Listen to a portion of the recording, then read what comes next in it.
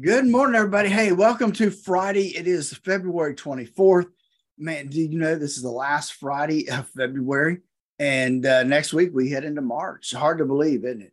Hey, we've got some stuff to talk about today. Earnings, we got some of those. We got some economic news coming out today.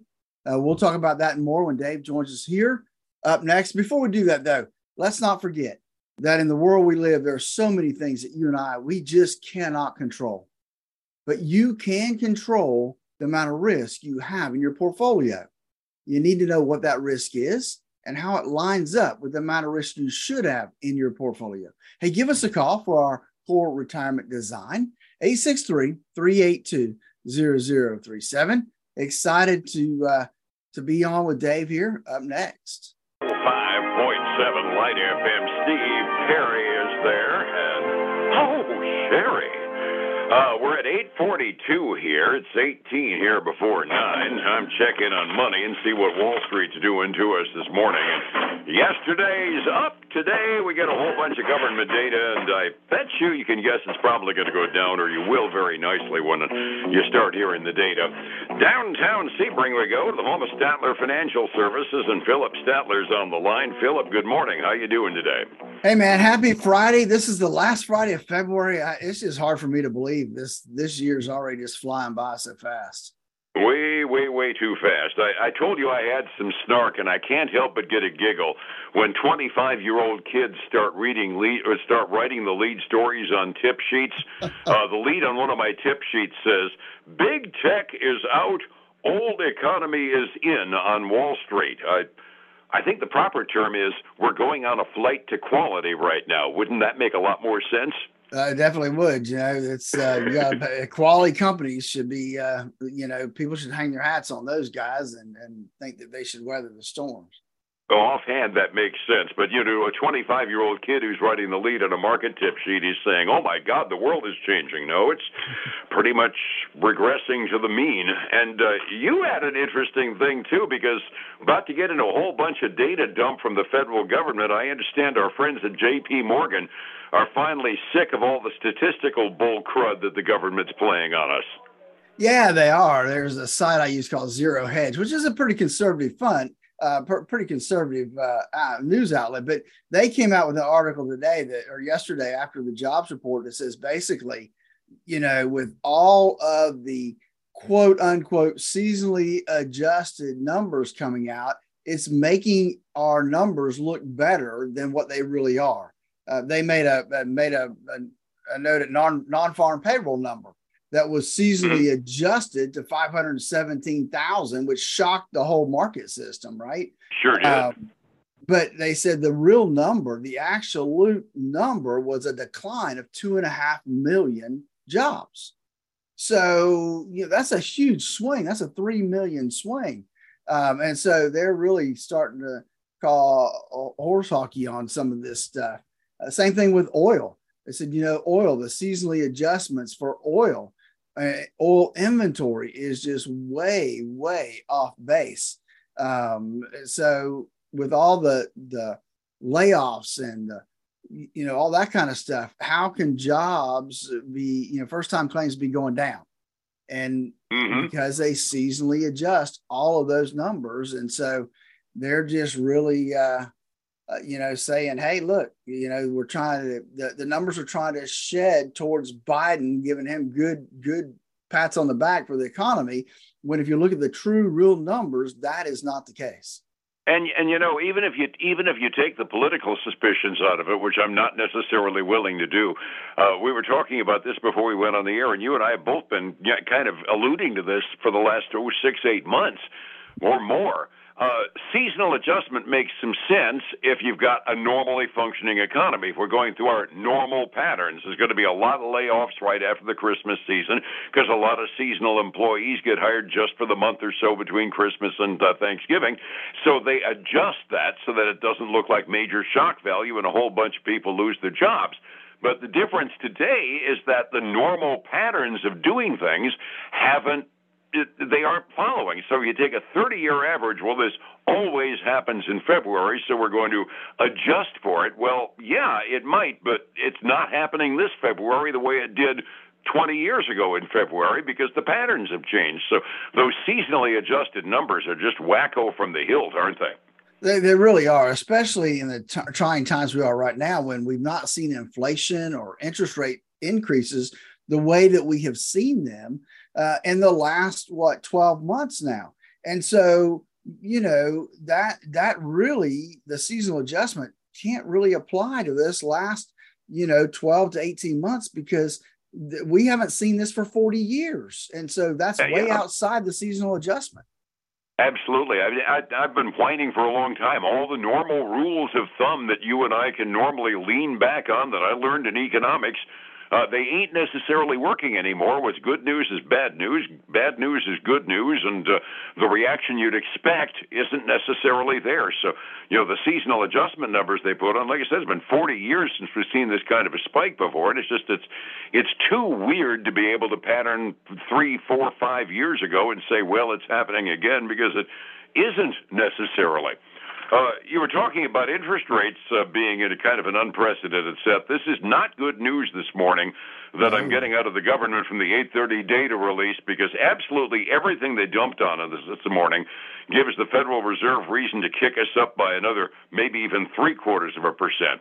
PCE inflation is the number that Jay Powell says that he watches most carefully. Well, the PCE inflation report for the last year, based on the January figures, they are expecting it to hold steady at 5% PCE inflation. Up to 5.4% PCE inflation went up by 0.6% last month, and they were only expecting 0.5%. That doesn't look good.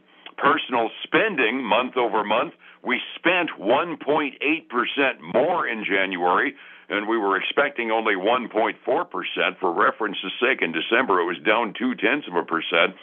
And we spent 1.8% more, but our personal income only went by 0.6%, and they were expecting our income to go up by a full 1%.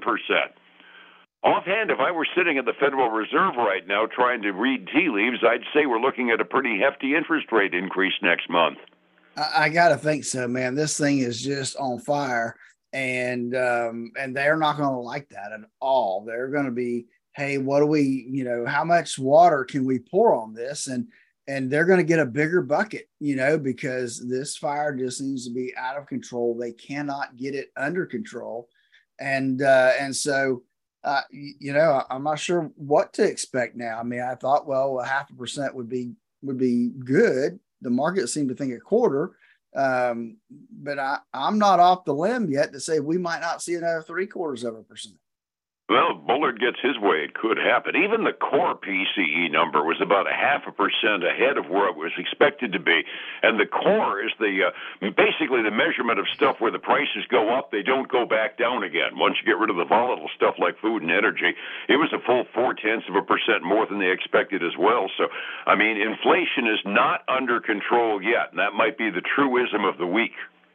No, it's not, and we are now solidly in an inversion between the 10 and the 30 year, with about 0.03% between the two of them, and the 10 years. I hadn't got that yet, but you're right. Yeah, about 0.03% more. So now all of the bond rates are running higher than the 30-year bond rate, which is that I mentioned yesterday. It's a traditional harbinger of the onset of a recession. And now with everything being more than that, well.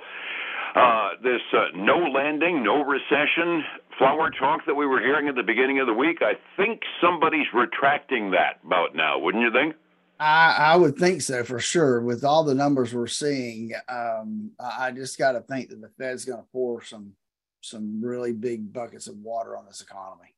Offhand, I suspect you're right. Yeah, things were looking kind of bleak this morning early on the futures before the government data came out. And it's looking even worse. It was an up day yesterday for the most part in all three of the major indexes. We got any reports that can float us up a little bit this morning out of the companies that are giving their quarterlies? We do have a couple that came out. Beyond Meat was probably a big winner, though they still lost money, right? They came in and lost $1.05 a share, but that was better than the $1.18 that was expected. So that was good for them. Revenue was slightly above expectations as well. They're up almost 11% this morning, Dave. Cool. I mean, folks, last quarter, folks were basically writing them off as being a dinosaur that was born too early. Exactly. Hey, the other one we have that's doing pretty well this morning is Block. And that's the one that used to be called Square. That they're the payment company that processes payments through credit cards and stuff. And they had better than expected revenue for the fourth quarter, as well as strong growth in their gross profit. And they're trading up 5.3% this morning. So I'm glad to hear that. Now, you know, I couldn't stop without at least a couple that aren't heading in the right direction. And one of them we kind of mentioned last week, Carvana. And they had a pretty bad fourth quarter. I'm going to say a really bad fourth quarter. They were expected to lose money no matter what, but they were only expected to lose like $2.28 a share. Well, they lost $7.61 a share. Yeah, that's a pretty big drop for them. Yeah, and revenue. They were supposed to be going into bankruptcy, I thought. Well, based on these numbers, they may be getting closer. Yeah, I know a lot of the tip sheets and prognosticators were saying that they were heading toward Chapter 11, and I hadn't heard anything beyond that. Evidently, the progress toward that direction hasn't changed much, has it?